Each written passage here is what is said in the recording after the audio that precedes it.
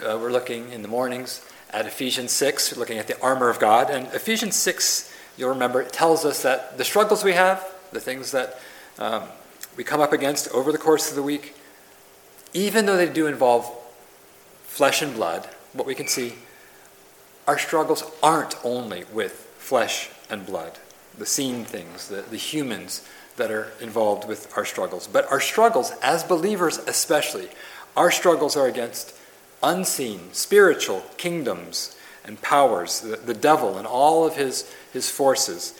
And so when we talk about the devil, we also have to talk about Jesus. And it seems funny to ask this in church, but let me ask you this. Do you know why Jesus came? Do you know why Jesus came? Do you know why Jesus, the eternal Son of God, came to earth from heaven? Why he came as a man, fully God and fully man, one person, two natures. Why did he do that? Well, if you've grown up in church, if you've been here for a while, maybe you would rightly say, well, Jesus came to be the sinless substitute. He came to live for me in my place and to die for me in my place, and by doing so to save me from the wrath of God, and by doing so to reconcile me to God. And if you said that, you'd be right, but that's not all. Why else did Jesus come? Why did he come to earth? Well, do you know what else he purposed in coming? 1 John 3:8 speaks to this whole spiritual warfare.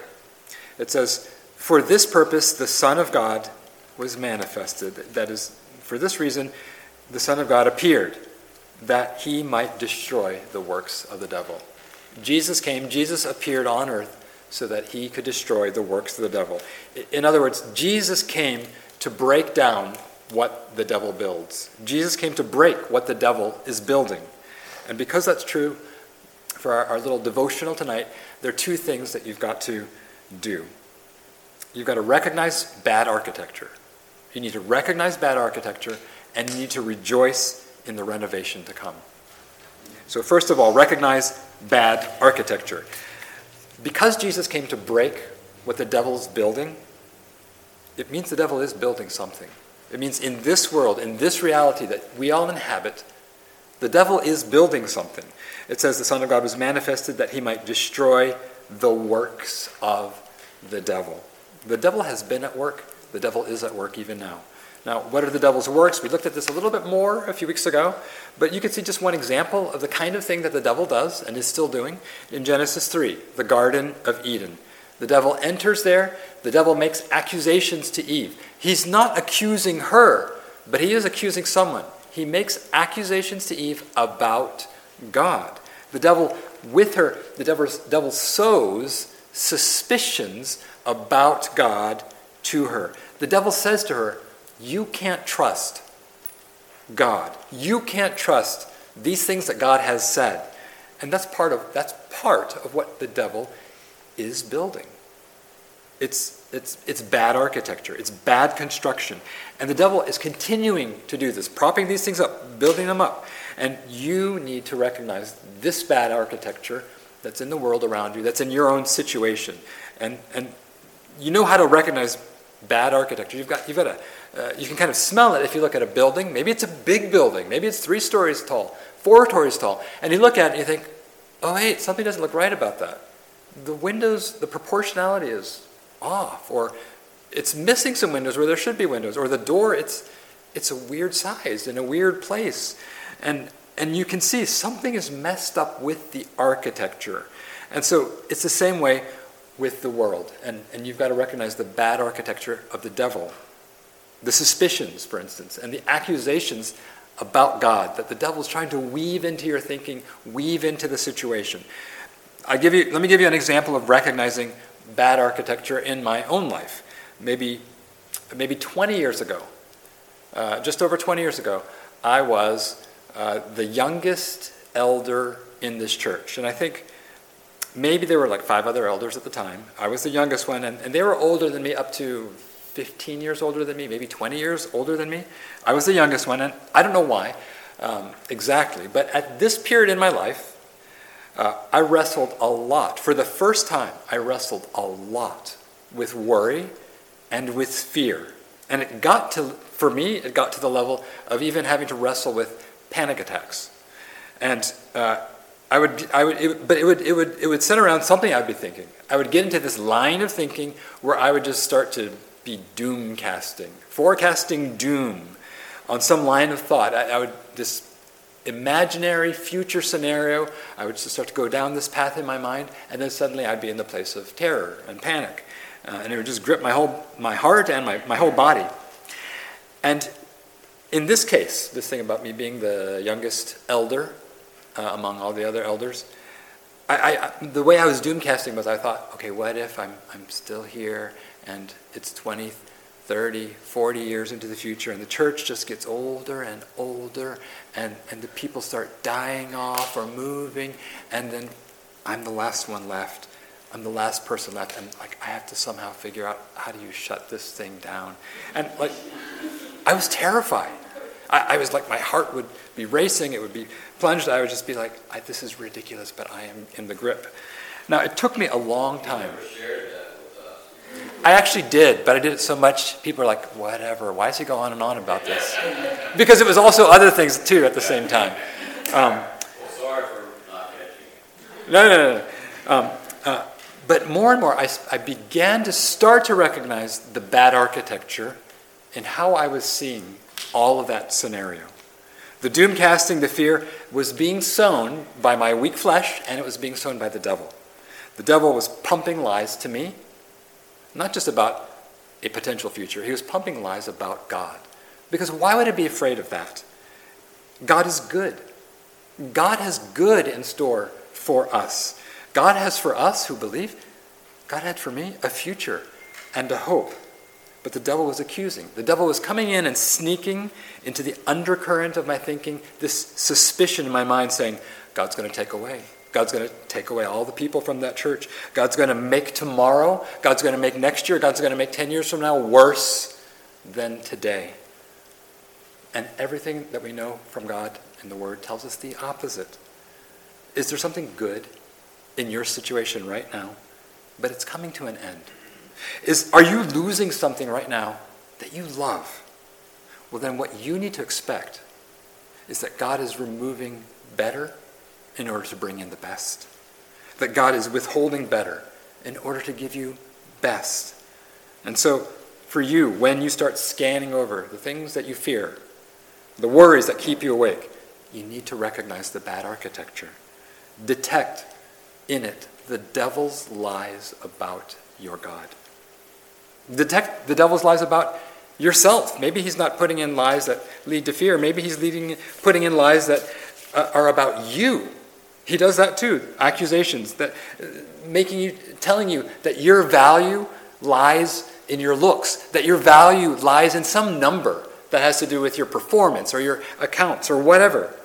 Those are all bad architecture that the devil is trying to sow. So, because Jesus came to break what the devil builds, you've got to recognize bad architecture. The second thing is this: because Jesus came to break what the devil builds, you also need to rejoice in the renovation to come. Rejoice in the renovation to come. Remember, that's what it says. For this purpose, the Son of God was manifested, that he might destroy the works of the devil. And so what he's saying there is, all of this bad architecture, all of the bad things that the devil is sowing into this life, including tearing down people's health and their minds and their hearts and their relationships, Jesus is coming to put an end to that and to stop that. All that stuff is sown by the devil. Dissensions, hatreds, enmities, all the accusations that the devil makes about God. That's all vandalism that the devil is doing. That's all graffiti that the devil is spraying. That's the devil's work. He's going to spray that kind of lie, those kind of things on every wall he finds. But Jesus is coming, and Jesus has come to remove all of the tags that were sprayed on, all the untruth that was scribbled on the walls. Now, you've seen spray paint on walls, on the sides of buildings. Sometimes they do it on beautiful buildings, like a museum with marble walls, and you think, oh, that's a shame. How are they going to get rid of that without leaving some kind of trace where you'll be able to still read through it? And sometimes you see people who will like spray paint a message over like an overpass of a bridge, and like the best they can do is they kind of just block it out, and you can tell there was like a 6-letter word and a 2-letter word or something, and like it doesn't really remove it. It just kind of covers it up. It's like that with the work of the devil. You will look at some of the things that the devil has done, that the devil has removed, that the devil has convinced you or others of, and you can wonder, how's Jesus going to remove that? How's Jesus going to make that better? And he will. And we need to rejoice in that. And we can be convinced that the truth that's in Jesus is going to overcome all of those lies. Because when Jesus came, he didn't come just to try to cover it up. He didn't come just to try to argue against the devil's arguments. Jesus came to show us God. He came to show us the truth about God. John 12:45, and he who sees me, Jesus is speaking, sees him who sent me. He's saying, when you see me, Jesus, when you read about Jesus in the Gospels, and you start to plow through his life and start to study it and dwell on it, you start to see God, and you start to see the truth of God. And that's how the devil's vandalism and the devil's works start getting torn down.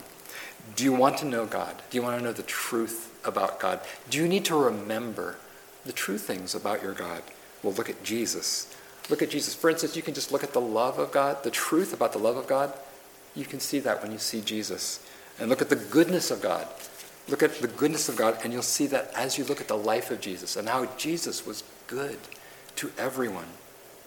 He loved you so much. Jesus loved you so much and wanted your good and your future so much that he gave up what was most precious to him in order to get the most for you. In this day, in his day, in the day of Jesus, one of the greatest admired pieces of architecture in Jerusalem was the temple. They all admired it. They just looked at it. People would come and visit out of town to tour it and just gaze at, wonder at it. In the gospel, Jesus is that great temple, the greatest architecture that was admired. He's the great temple which was torn down so that you could be remade new. And that remaking of each one of you who believe, that is a grand and great thing, and that is just the beginning of what he will do for the entire creation when he returns. And so you can see in that the love of God, you see in that the power of God in the renewal, and you see in that the wisdom of God. How could God, through Christ, come up with some way where he would lose everything? His loss would mean your gain, our gain. But then Christ would be risen, and so we will always be together with the Lord. It's amazing. It's his wisdom that you see. And so Jesus came to break what the devil builds. And so for you, for me,